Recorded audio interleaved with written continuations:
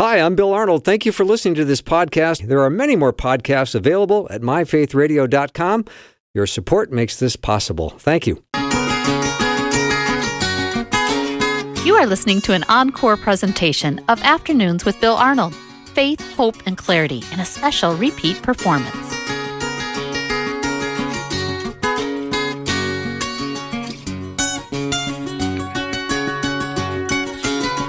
And a warm welcome to the afternoon show. I'm Bill Arnold, and I am delighted that I get to speak to Dr. Andy Davis for the whole hour. So make sure you get your Bibles open and your notebooks ready and your pen in hand, because you will learn a ton today.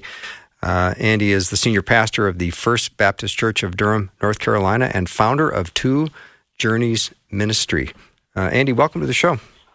Bill, it's great to be with you again. Yeah, I got a really interesting question from a listener, and before we get into 1 Corinthians, which we're going to talk about today, I would like to address this question with you. She has several people in her life she cares deeply about, but they just don't believe they've sinned. They just don't think they have sin. So how do you share the gospel when you're always coming up against these rebuttals like, that's your truth, but that's not my truth? So can you share in a way that speaks to those kinds of objections? Yeah, it's very serious. It is. It's indispensable that they see themselves as needing a savior. And put it this way, and I think I would call it a therapeutic model of salvation. Jesus said, "It is not the healthy who need a doctor, but the sick. I have not come to call the righteous, but sinners to repentance." And so Jesus came to heal us of our sin. And so what I believe is that the law of God is what convicts people of sin. The Holy Spirit uses the law to show people their brokenness and their sin. So we have to do what the Puritans called law work with people. And that is the Ten Commandments and the two great commandments. I think that'll do it. Especially Jesus', if I could put it this way, his legal commentary on the Ten Commandments in the Sermon on the Mount. You have heard that it was said, "You shall not murder." But I say that if you're even angry, you're in danger of hell.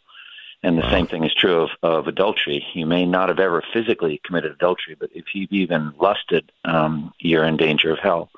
And I think he gets that very consistently from the 10th commandment of the 10, which is, "You shall not covet," which is a heart sin, something we do with our hearts, a yearning or a desire, a poisonous desire for someone else's blessing, somebody else's possessions.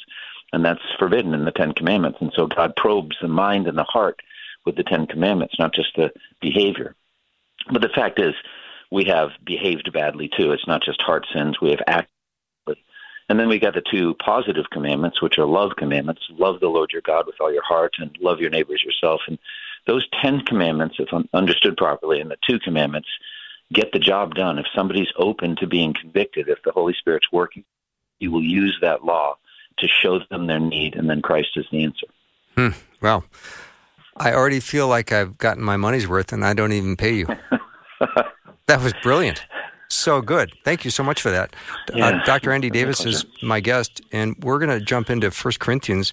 And I assume just because we have less than an hour, Andy, we're going to do a 30,000-foot view. Yeah, that's one of the challenges always, is to know what level of detail to get into, because the Scripture bears the closest to most meticulous study.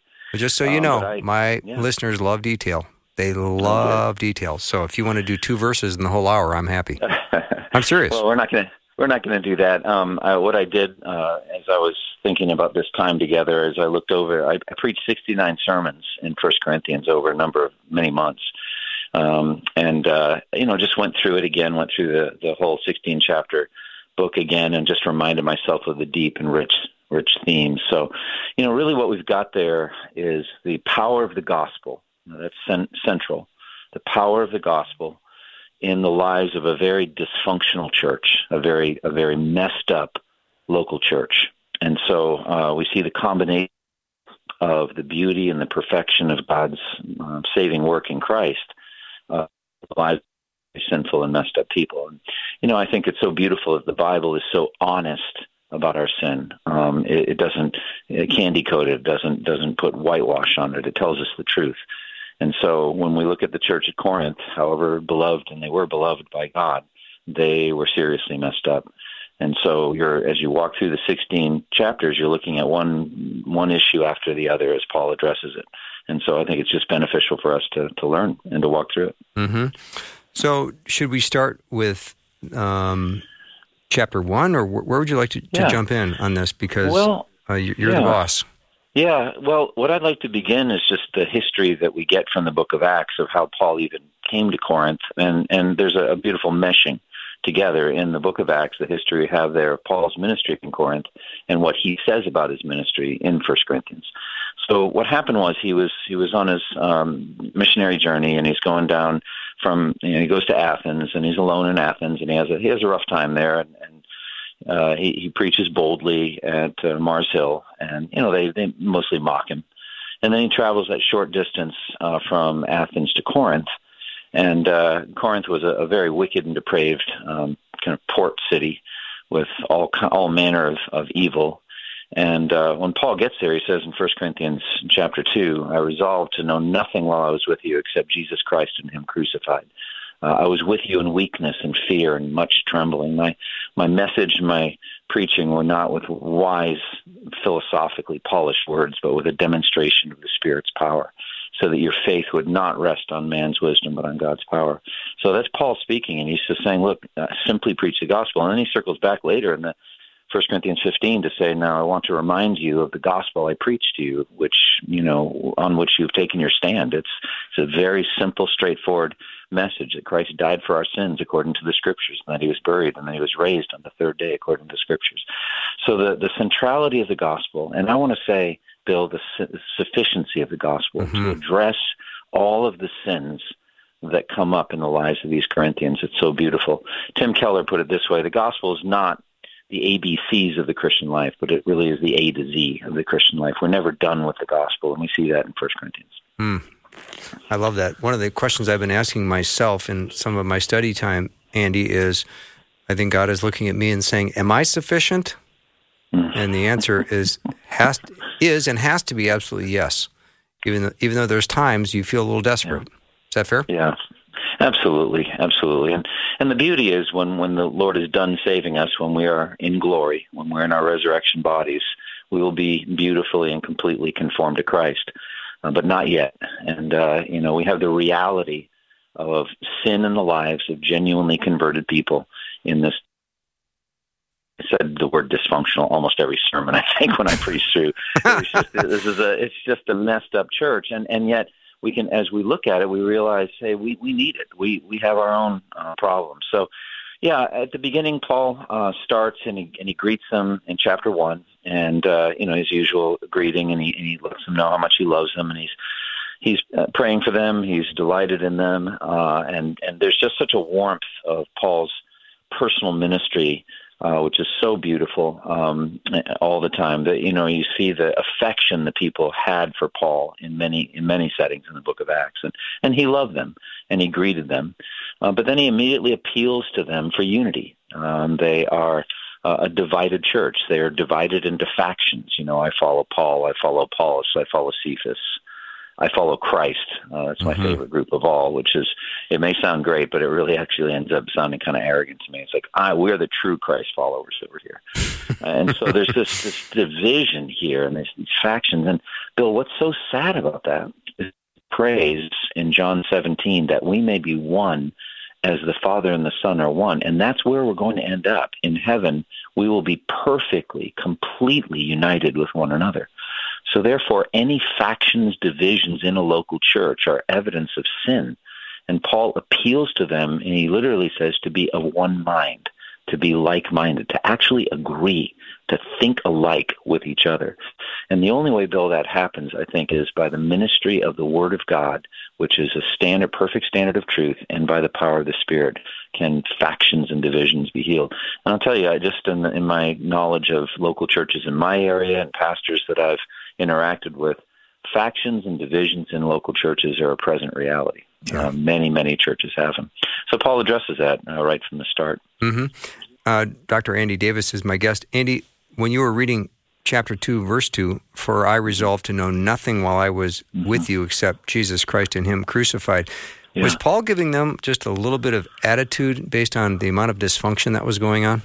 Yeah, I think so. And I think what it is they, like many Greeks, were in love with a human philosophy. They were loved with polished rhetoric, with skillful speaking.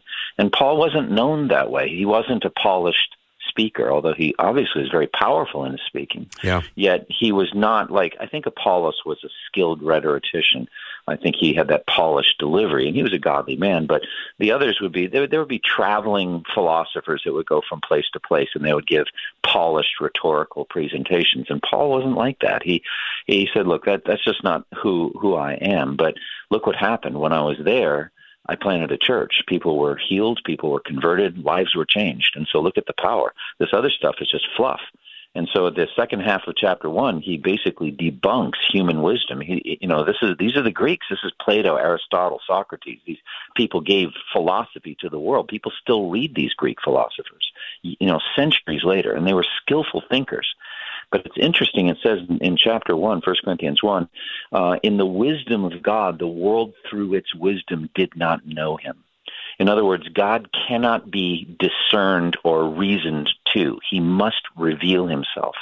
And if he doesn't reveal himself to a person, they'll never know him. And so, as proud as they were of their Greek philosophy, in the end, it was foolishness. And Paul kind of turns it around and says, they said that the gospel is foolishness. And he says, look, the foolishness of God is wiser than man's wisdom, and the weakness of God is stronger than man's strength. And Christ is the quintessential foolishness of God and weakness of God in his death on the cross. It seems completely offensive, a stumbling block. It seems foolishness, but it actually is the way that sinners are saved. So that's chapter 1, and he just walks through that. Well, Dr. Andy Davis is my guest. He's senior pastor at the First Baptist Church of Durham, North Carolina. We're going to take a break. When we come back, lots more on 1 Corinthians. Get your Bibles open. Be right back.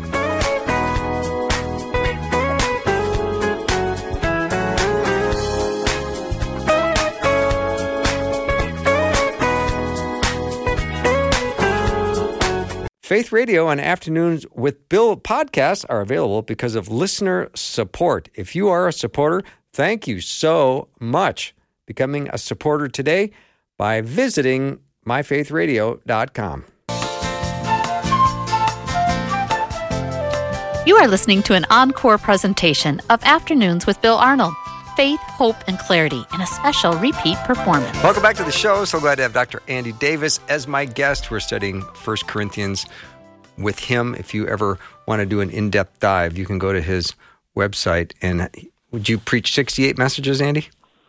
Yeah, 69 actually. 69, yeah. Book. Yeah. I jumped into Job on the website, and it was fantastic. I just have to say, you're amazing. So thank you for making that resource available for anyone who wants to go check it out.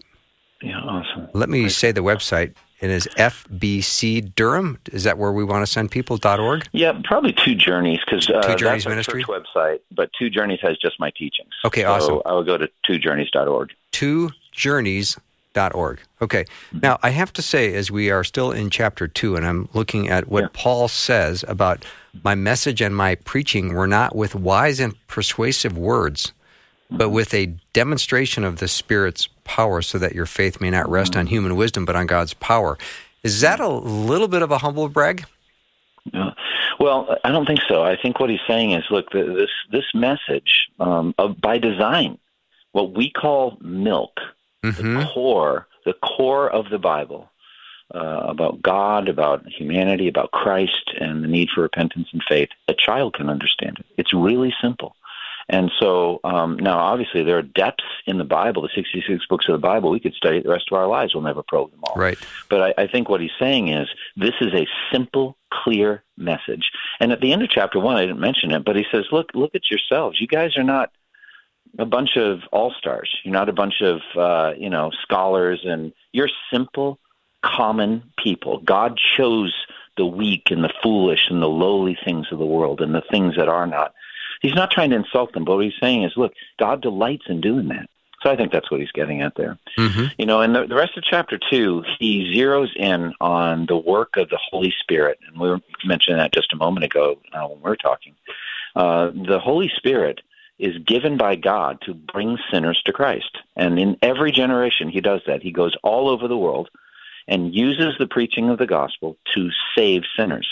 Without the work of the Spirit, the things of God are foolishness to people. They don't make any sense. They mock them. They laugh at them. In our generation, they're too intelligent for them, or they don't need them, etc. But when the Spirit is working on someone, his eyes are open. He starts to see himself as a sinner condemned, needing a Savior. He sees the beauty and the glory and the majesty of Christ crucified, and the Spirit does his work. And that's the beauty of it. Every single person listening to this program, you and I, Bill, as Christians, we owe our salvation as much to the Holy Spirit as we do to Christ. Because without the Spirit, Christ's work would have meant nothing to us.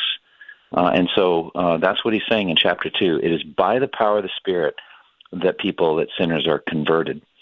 Then in chapter 3, he circles back on this whole factions and divisions issue. As I follow Paul, I follow Apollos, I follow Cephas. He says, you're just clearly acting like children when you see it that way. You don't understand. You're acting like carnal, he says, or like you're babes.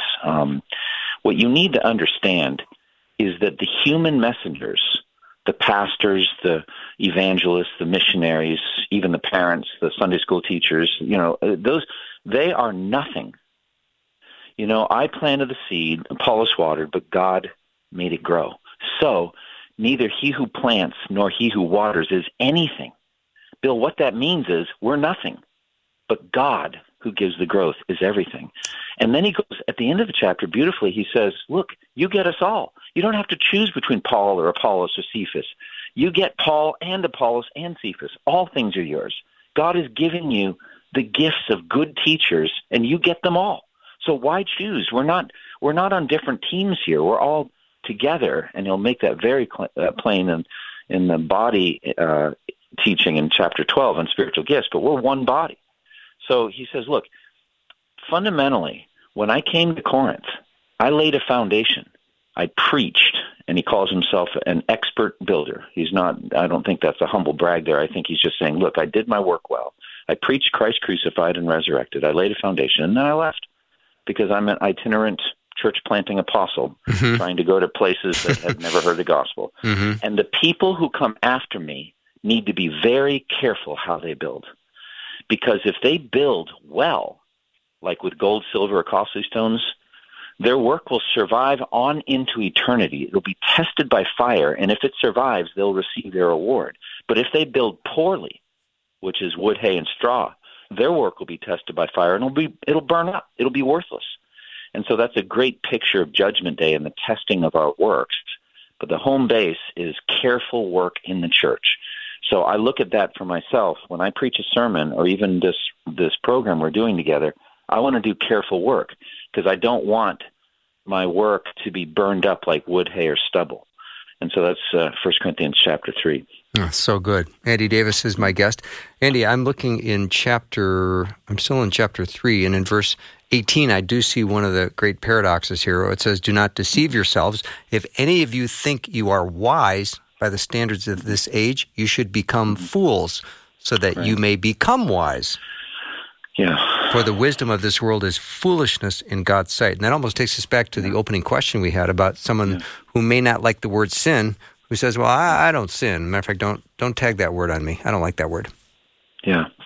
Well, God opposes the proud, but gives grace to the humble. And when he's saving you, he humbles you. And so that's what Paul means there when he says, if you think you're wise, become a fool so that you can actually be really wise. And here's the fact.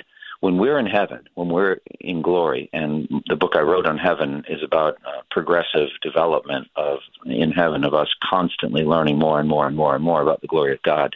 Now, that's going to be wisdom. But right now, we have a long way to go. Now, in chapter 4, I would have to say, Bill, one of the most eye-opening chapters for me was chapter 4, one of the most convicting as well.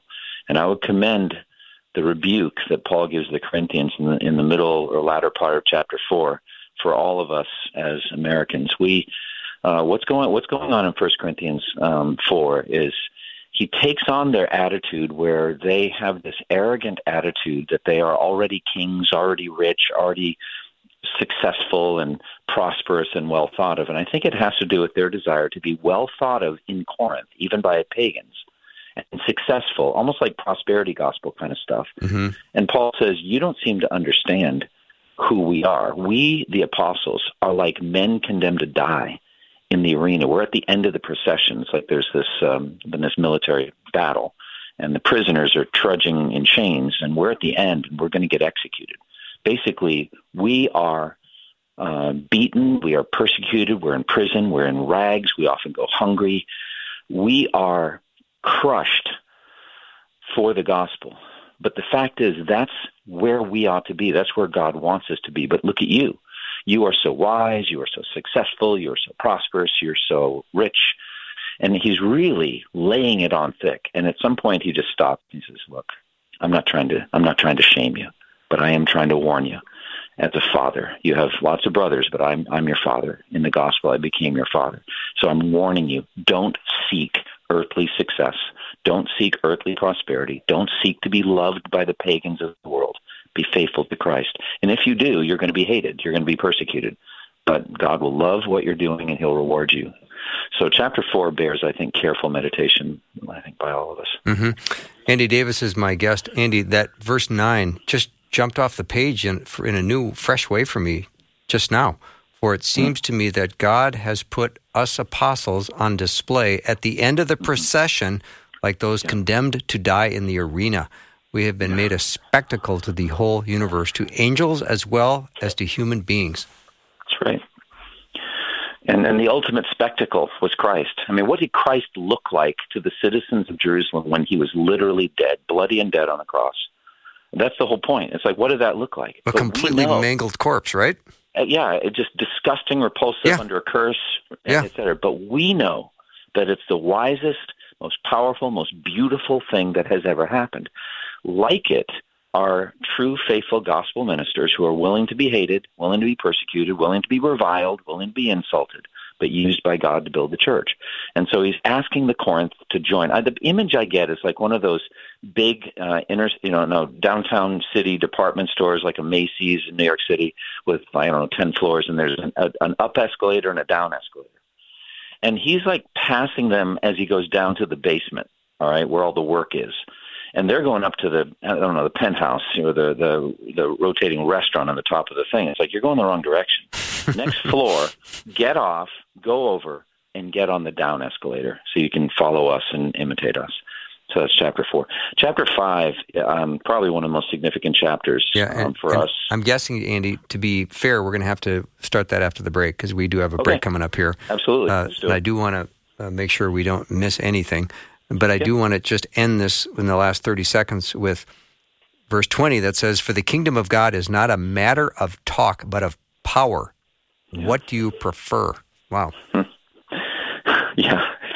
Very, very convicting. Very convicting. All right. Dr. Andy Davis is my guest. We're going to be right back as we continue to study the first book of Corinthians. You can learn more about Andy at twojourneys.org.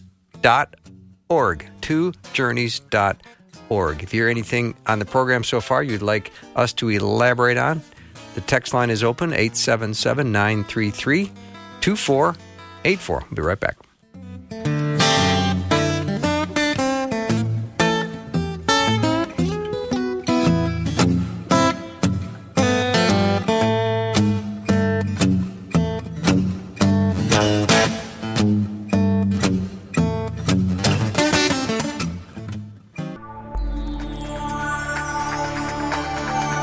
You are listening to an encore presentation of Afternoons with Bill Arnold. Faith, hope, and clarity in a special repeat performance. Let's get it started. Jump in your car. What's for dinner? It's the Afternoon Show with Bill Arnold. Dr. Andy Davis is my guest. He's the senior pastor of the First Baptist Church of Durham, North Carolina. And you can learn more about him and his brilliant teaching at twojourneys.org. So, Andy, during the break, Angela, who's producing this show today, said Andy has this very, very calm demeanor. Then he just drops this bomb of information on us. So you're very invitational and very disarming, which I love that about you. Well, I enjoy every time we get a chance to talk, Bill. I really Thanks. do. All right, I'll be done fussing over you for the rest of the day. Okay, let's jump into 1 Corinthians chapter 5. Yeah, it's a vital chapter on church discipline, along with Matthew 18, the two chapters on church discipline in the Bible. And the idea, the concept is that healthy churches deal with sin, address sin in their midst. And there's a whole array of ways that healthy churches address sin. But excommunication is the final step. As Jesus said, treat him as you would a pagan or a tax collector after you've tried to bring him to repentance. In this case, we've got egregious sin, scandalous sin, sexual sin. And Paul gives an array of reasons why they should expel this immoral from among them. But the key reasons, 3 reasons in particular. First, hopefully for the salvation of the individual, so that his spirit might be saved in the day of the Lord, so that he can repent. But even if he doesn't, still good has been done, because a little yeast or leaven leavens the whole lump. If you don't expel wickedness from that local church, it will become unhealthy quickly. It's going to spread. And so if you get this sexual sin in the church and it's not addressed, then more people are going to imitate. They're going to do it. So you've got to do it. And third, for the reputation of the church and the community, so that God's glory would not be a sinful, corrupt church. So 1 Corinthians 5 is a vital chapter. Then in chapter 6, he goes from that to talk about other significant ethical and moral problems, beginning with lawsuits among believers. As I said, this is a messed up church. It's dysfunctional. And so they've got brothers suing other brothers in front of pagan judges. I mean, imagine then trying to turn around and win that pagan judge to faith in Christ. Like, why should I join you folks? You get squabbling in public. Yeah. And so Paul is pleading with them, and with this statement, why not rather be defrauded? Why not rather be wronged than take it in front of the non-Christians to resolve? There should be some wise men, elders maybe in your church, who you can handle it in-house. But even if it's not handled, it's better to lose the money, to be defrauded and wronged. Take it on the chin for the sake of the gospel than to drag this issue in front of the pagans. And then he goes from that to deal with sexual sin. Now, keep in mind, this was a very corrupt city with a lot of sexual sin. And the center of it was were the shrines, the cults, where these gods and goddesses were worshipped. And they were temple prostitutes. And the Corinthians visited them. They were partaking in that kind of lifestyle before the gospel came. And Paul came and preached the gospel, and people repented. But they had to understand that sexual purity is part of the Christian life. And so he says, look, sexual sin is extremely serious. So much so that he says, look, the kingdom of heaven, people who are sexually immoral, they are homosexuals, they're leading a sexual life, they do not inherit the kingdom of God. And then he says, such were some of you, but you were washed, you were justified, sanctified, you were saved. You were saved out of that lifestyle. So now you need to turn away from it. 1 Corinthians 6 is also a very important passage on the issue of homosexuality, which is obviously a big theme in our culture in these days. One of the basic fundamental flaws of the LGBT movement that's going on is that it's genetic. It's like race. And it isn't. When Paul says, "Such were some of you," you can't become an ex-Caucasian or an ex-Ethiopian like Jeremiah can an Ethiopian change his skin. No, that's genetic. That's racial. It's how God made people. But it is not right to say homosexuals to say God made me this way, because Paul says very plainly, "Such were some of you." You can be an ex-homosexual. The gospel has the power to set people free. So 1 Corinthians 6 is a very technical, clear passage on that. There's a number of Greek words that talk about varieties of sexual sin, and so I think it's worth careful study. Yeah, well, Andy, all sexual sin would require restraint. Yeah, I mean, if a person is in a homosexual lifestyle and says, "I want to live for Christ," there will be restraint through the power of the Holy Spirit to not be in that lifestyle. Correct? Absolutely, and the same thing with people that were fornicating, exactly. Having sex outside, all of it. God's plan for sex is within marriage, and interestingly, he goes right into that in chapter 7. Right away, he talks about marriage, and a healthy marriage involves a healthy sexual life, and so he says couples should not deprive one another. They should come together lest they be tempted. And so, God is not anti-sex. He created it, but he created it for marriage, for the covenant relationship. And so he's addressing some weird views there in Corinth that I think there were some people that were abstaining within marriage for long periods of time for supposedly super spiritual reasons. Paul says, don't do it. You need to come together. You need to be together, in a marital way. But then he goes on in the rest of that chapter to talk about other marital statuses, for example, singleness.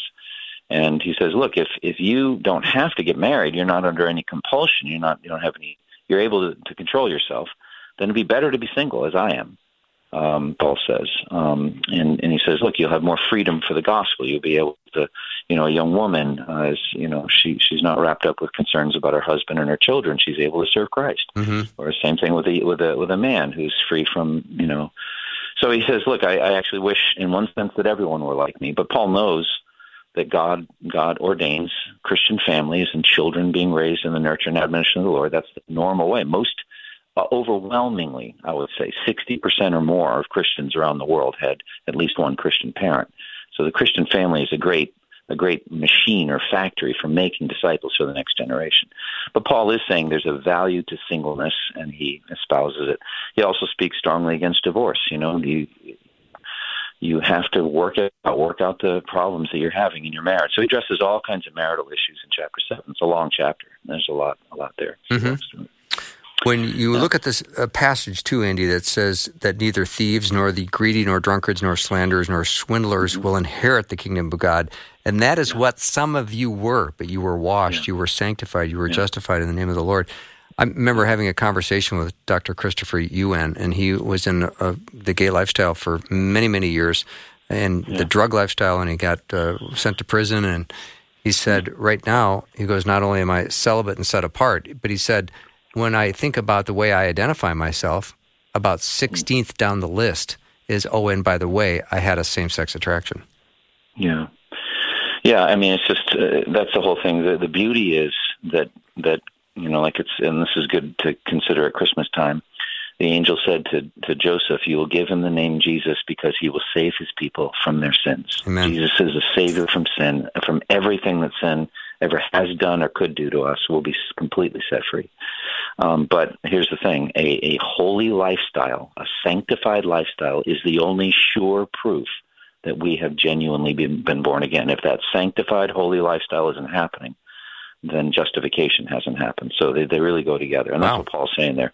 You have to see that holiness. And we're never going to be perfect in this life, but that we are at war with sin, we're growing in holiness. So that's what we got. Yeah. Now in chapters 8 through 10, we got a very important ethical issue that we ourselves might be like, well, how is this relevant today? But Paul spends 3 chapters on the issue of meat sacrificed to idols. But there are some very important principles. So and basically to say what was going on, as I said, there were very religious people, lots of gods and goddesses being worshipped before the gospel came there, and so Christians were saved out of that lifestyle. But part of it was not just sex with the temple prostitutes, but it was the eating of meat. Keep in mind, they didn't have refrigeration back then, and cows are big, so most people didn't eat beef every day. So if you wanted to eat meat, you would go to a place where they were sacrificing the animals to the deities, and you could go enjoy meat there along with the sexual immorality that was just part of a lifestyle. Well, the remaining question is, all right, now that we've been saved out of that, we get that we can't be sexually immoral, but what about the meat? Can we partake in the meat? And so Paul is trying to be very clear. First of all foods are clean. Jesus declared all foods clean. No meat ever has a spiritual virus. Meat is just meat, and so you're free to eat it. But the problem is some Corinthians knew that strongly, and they would flaunt their freedoms and eat. They just go down to the temple areas without getting involved in the sexual immorality and just eat the meat. And then others who are converted last week out of that lifestyle are like looking at these leaders in the church, and they're at the temple area, and it's like, what are you doing? And so Paul gives an important principle, and that is that love limits liberty. So when I preached through those 3 chapters, that was the takeaway that you get from 1 Corinthians 8, 9, and 10. Love limits liberty. We have liberties as Christians, but we restrain them. We don't use them always for a higher good or a higher purpose. So if your eating of meat causes a brother to stumble, don't do it. Mm-hmm. And then Paul goes into this whole thing in chapter 9 using himself as an example. He said, look, I've got rights as an apostle. I've got freedoms. I could take a wife if I wanted to. I have the right to be paid for my work. And so one of the most important chapters on pastors like me being paid for our work is 1 Corinthians 9. You don't muzzle the ox while it's treading out the grain. I have the right to be paid, but I didn't use that right. Now, you need to pay your pastors, Paul would say, but I didn't take any money from you. And so he's using himself as an example of that overriding principle of love limits liberty. And then he goes into evangelistic strategy. He says, look, when I'm with the Gentiles, I become like a Gentile to win the Gentiles. And when I'm with the Jews, I become like a Jew. I know how to live like a Pharisee. I restrain my freedoms. I could eat pork in front of, kosher Jews, but I don't. I fit into what they're doing so that I can win them. I'm not trying to offend them. So he uses himself as an example of love limits liberty. And then talking about that self-control that he uses, he says, I beat my body and make it my slave, lest after I preach to others, I myself might be disqualified. So he actually goes off into another topic to some degree. The self-control he uses extends to every area of his life so that he can be pure from sin. And what he's saying is, look, I don't want to be disqualified from the gospel ministry by my own sin, like sexual or otherwise. So I'm very, very careful about my fleshly appetites, my stomach and my sex drive and all that. I keep my body under control because I don't want to be disqualified. And he goes right from that into chapter 10, warning the Corinthians, just because you've begun the Christian life doesn't mean you're going to finish it. All right? Look at the Jews. Most of the Jews that came out of Egypt and went through the Red Sea never made it. Their bodies were scattered all over the desert. And why? Because they were idolaters. And they were sexually immoral and they're wicked. So he warns them, you need to stand firm. And he says beautifully, no temptation has seized you except what is common to man, but God is faithful, and he will not allow you to be tempted beyond what you can bear, but with the temptation will make the way of escape so you can stand up under it. So this is important. He's dealing with Christian people in a very wicked, corrupt society, telling them you need to be pure, but God is going to help you. And he's not going to let you be tempted beyond what you can bear. He will give you a way of escape. So like Joseph with Potiphar's wife, run away. Take the way of escape. Get out of it so you don't sin. So it's pretty strong in chapter 10. I like that. Dr. Andy Davis is my guest. We are in 1 Corinthians. I assume you know that by now. We're going to take a short break and be back. If you've got something you heard you'd like Andy to elaborate on, please know that you can send a question over to the text line, 877-933-2484, and we'll get it on the air. Be right back.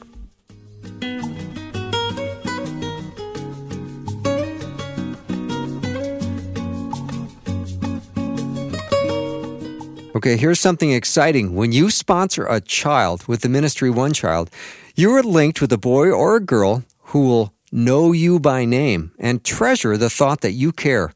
Most of them will pray for you daily, and if you write them, they'll write you too.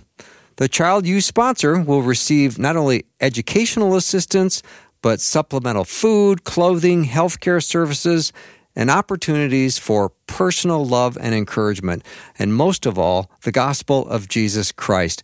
The cost is just $39 a month. That's just a little more than $1 a day. You can't necessarily change the entire world, but what if you can change the world for one person? Sponsor a child now at myfaithradio.com. Staring up the road and pray to God I see. You are listening to an encore presentation of Afternoons with Bill Arnold. Faith, hope, and clarity in a special repeat performance. Dr. Andy Davis is my guest, and we are studying 1 Corinthians, and I appreciate Andy's teaching. And I just heard from Angela that she has linked all of your 1 Corinthians teaching in the podcast. So if anyone is wanting to wander over to twojourneys.org, they can find it right there. Yeah. Well, it'll be a long journey. 69 sermons are generally about 40 minutes each, so yeah. It's a lot to walk through. Well, it'd be a good winter project for some. Yeah, for sure. Yeah. Yeah, so we're in chapter 11 at this point, and we get into some interesting and sometimes controversial things about gender roles, head coverings, and that was a great study as I got a chance to walk through that. And what my takeaway there in 1 Corinthians 11, 1 through 16 on head coverings is what you have there is a timeless transcultural principle wrapped up in cultural time-bound garb. That's the way I see it. That basically the transcultural principle is that God has ordained male leadership in local churches, as he does also in the Christian family, with the word head, the headship. And so men are to lead, men are to be elders, they're to lead in a church. The head coverings, I think there's a lot of debate about whether it's long hair or it's an actual piece of fabric that was put on people's heads. It was a symbol of that submission. So, there's a lot of controversy because people say, you're being inconsistent if you believe that, then you ought to have all the women wearing literal stuff on their heads, and so you have to go through all those things. But, in the end, we pastors make judgments along with our fellow elders and, what our church is going to do. And our church doesn't, bind conscience of women. We've had some women in our church that have chosen to wear actual pieces of fabric on their head, but the principle of male leadership, I think, is pretty clear, not just in 1 Corinthians 11, but in 1 Timothy 2 and 3 and other places. So, the idea is men should lead, but their leading needs to be like Christ was. He had total respect and tenderness and care for women, dealt with them as human beings who needed saving, and he had great conversations with them. And Martha and Mary was sitting at his feet, drinking in his teaching. I mean, that's the way that men should be dealing with women, but definitely male leadership. And then you got the Lord's Supper, which in our church, every time we do the Lord's Supper, I read the words of institution from 1 Corinthians 11. What I received, I passed on to you. Sins, and that he was buried and he was raised, and then also that concerning the Lord's Supper, the night he was betrayed, Jesus took bread, gave thanks, broke it, gave it to the disciples, etc. And so we just go through that. But the problem was the Corinthians were stupid. I think they were literally getting drunk on Lord's Supper wine. I mean, literally gorging themselves, behaving like complete pagans. And as a result, it seems, some of them had gotten sick and some had died. God had literally struck them dead, like Ananias and Sapphira. So Paul addresses that and says, look, when you partake in the Lord's Supper, you do so with utter reverence. And so, Bill, in our church, we just had Lord's Supper this past Sunday. Always, always expect and trust the presence of the Lord through the Holy Spirit in our church when we partake.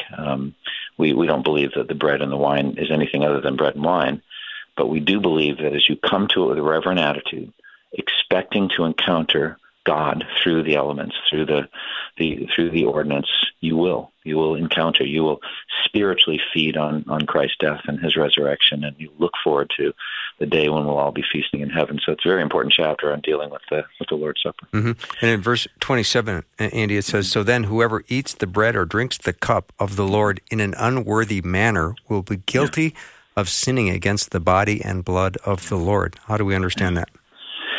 Well, I think that answers why some of them had literally died. They were dealing, God is zealous over these symbols. And so, here's the thing. It's like we presume sometimes, we forget that the wages of sin is death. All sin deserves death. And so if you're irreverent, blaspheming, dealing with holy things in a very superficial way, it's a sin. And that we would but it's not a real important sin. No, it is.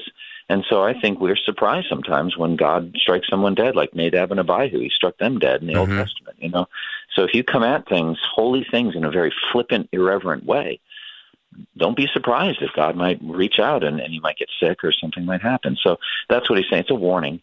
But generally, we just take the Lord's Supper as a joyful celebration. We do look inward and try to see if there's sin in our lives. But anyway, 1 Corinthians 12 through 14 is on spiritual gifts, and phenomenally important chapters. And, the spiritual gifts are special abilities given by the Lord as he wills, according to his wisdom, to every Christian. Every Christian has what I call a spiritual gift package.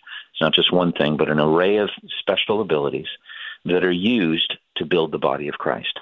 And there's one body, and the body has many members. Paul teaches the same thing in Romans 12. But those members don't all and they're not all equally impactful, but they all have a vital role. And so there were two problems that were happening here. One would be the people who had the gift of tongues or the gift of prophecy, some of the sign gifts, were arrogant over the rest of the body, saying, effectively, we don't need you. We're the show. We're it. And we don't need you. Conversely, others were kind of believing that, and they're like, well, I don't have the gift of prophecy or tongues. I guess what I do isn't very important. They're saying, well, I guess I'm not part of the body. Wow. And so they were denigrating their own gifts. And so Paul says, look, neither side of the equation is right. You need to realize, even if you are a leader and upfront, like, I preach every week. I'm an upfront person, but I know very well I need every member of the body. And they shouldn't say, because I don't preach like Andy does, I'm not part of the body. So he goes through that. And so in chapter 14, he deals with the special problems of prophecy and tongues. And that's, he goes through specific details. But in the middle, of course, is the most famous chapter in the whole, maybe the whole Bible, but certainly in the epistle of 1 Corinthians 13, the love chapter. And it's right set in the issue of spiritual gifts. If I speak with the tongues of men and of angels but have not love, I'm nothing. So you can have all these great gifts, but if you don't have love, and then he describes it, love is patient, love is kind, doesn't envy, doesn't boast, not easily angered, keeps no record of wrongs. And then he speaks about the eternality of love. And probably my favorite sermon series ever on this is by Jonathan Edwards, and it's entitled "Heaven is a World of Love," and I would commend it. It's public domain. So just search Jonathan Edwards, Heaven is a World of Love. He does a phenomenal job describing the eternality of love and what love will be like in heaven. That fed into the book I wrote on heaven, which I would commend to all of your listeners, called The Glory Now Revealed, the book I wrote on heaven. And 1 Corinthians 13 is a big part of that. So these spiritual gifts are temporary. They're like scaffolding, building the church. But love is eternal, and we're going to spend eternity loving each other. We don't have much more time. I don't want to miss 1 Corinthians 15, which is the resurrection chapter. And I want to say, fundamentally, there were false teachers there saying there is no resurrection, can't happen. Paul says if resurrection can't happen, then Christ has not been raised. And if Christ has not been raised, there is no Christianity. But Christ has been raised, and he is the first fruit of a vast harvest. So we are all going to have, Bill, resurrection bodies. And I would strongly commend verses 42 to 44, which clearly describes the Christian's resurrection body in contrast with the corpse. The body that is sown, the body that's sown is perishable. It is raised imperishable. It is sown in dishonor. It's a very important word. It is raised in glory. It is sown in weakness. It's raised in power. And the most mysterious of all, it's sown a natural body. It's raised a spiritual body. Now, I don't know what that is, but it's awesome. Oh, yeah. This is such good news. Of spirit and body. So anyway, 1 Corinthians 15. Yeah, that is such good news, Andy. Yeah. All this. And chapter 16 is a summation, and Paul gives some greetings and some final words about the offering for the saints and the poor among the saints in Judea, and some final words which are worth studying, but I think we're near out of time. We are out of time. This has been wonderful. We had a bunch of questions that came in, and I'm sorry I'm not going to have a chance to address them. So I just need to have you back, I suppose. Well, I'd love that. Yeah, I appreciate it. And I know that you have got a lot on your plate, and I know how important it is to be studying God's Word and to be taking time with it, meditating on it, studying it. And what you've done with 69 sermons of 1 Corinthians, we just want to let listeners know that they're available.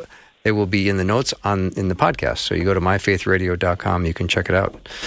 All right, Andy, we've got one more minute, so let me just throw this out, because there has been all kinds of chatter about the new perspective on Paul, and apparently Paul didn't get it right. So what are your 45-second thoughts on that?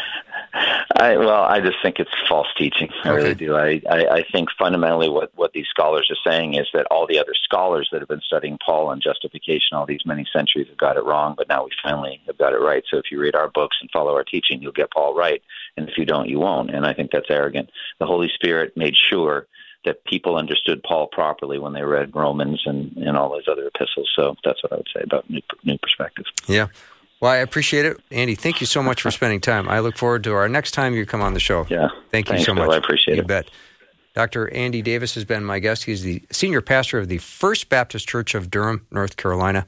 You can also learn more about him and his teaching at 2 twojourneys.org. It's twojourneys.org. Thank you so much for spending time with me today.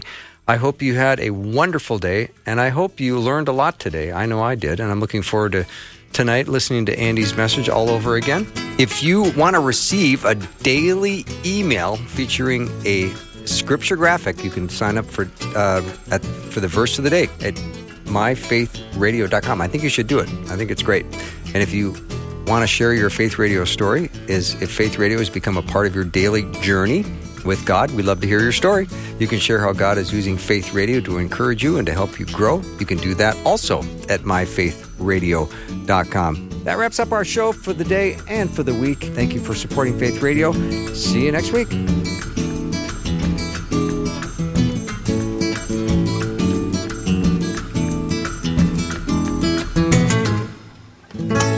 Thanks for listening. Programming like this is made available through your support. Information available at myfaithradio.com.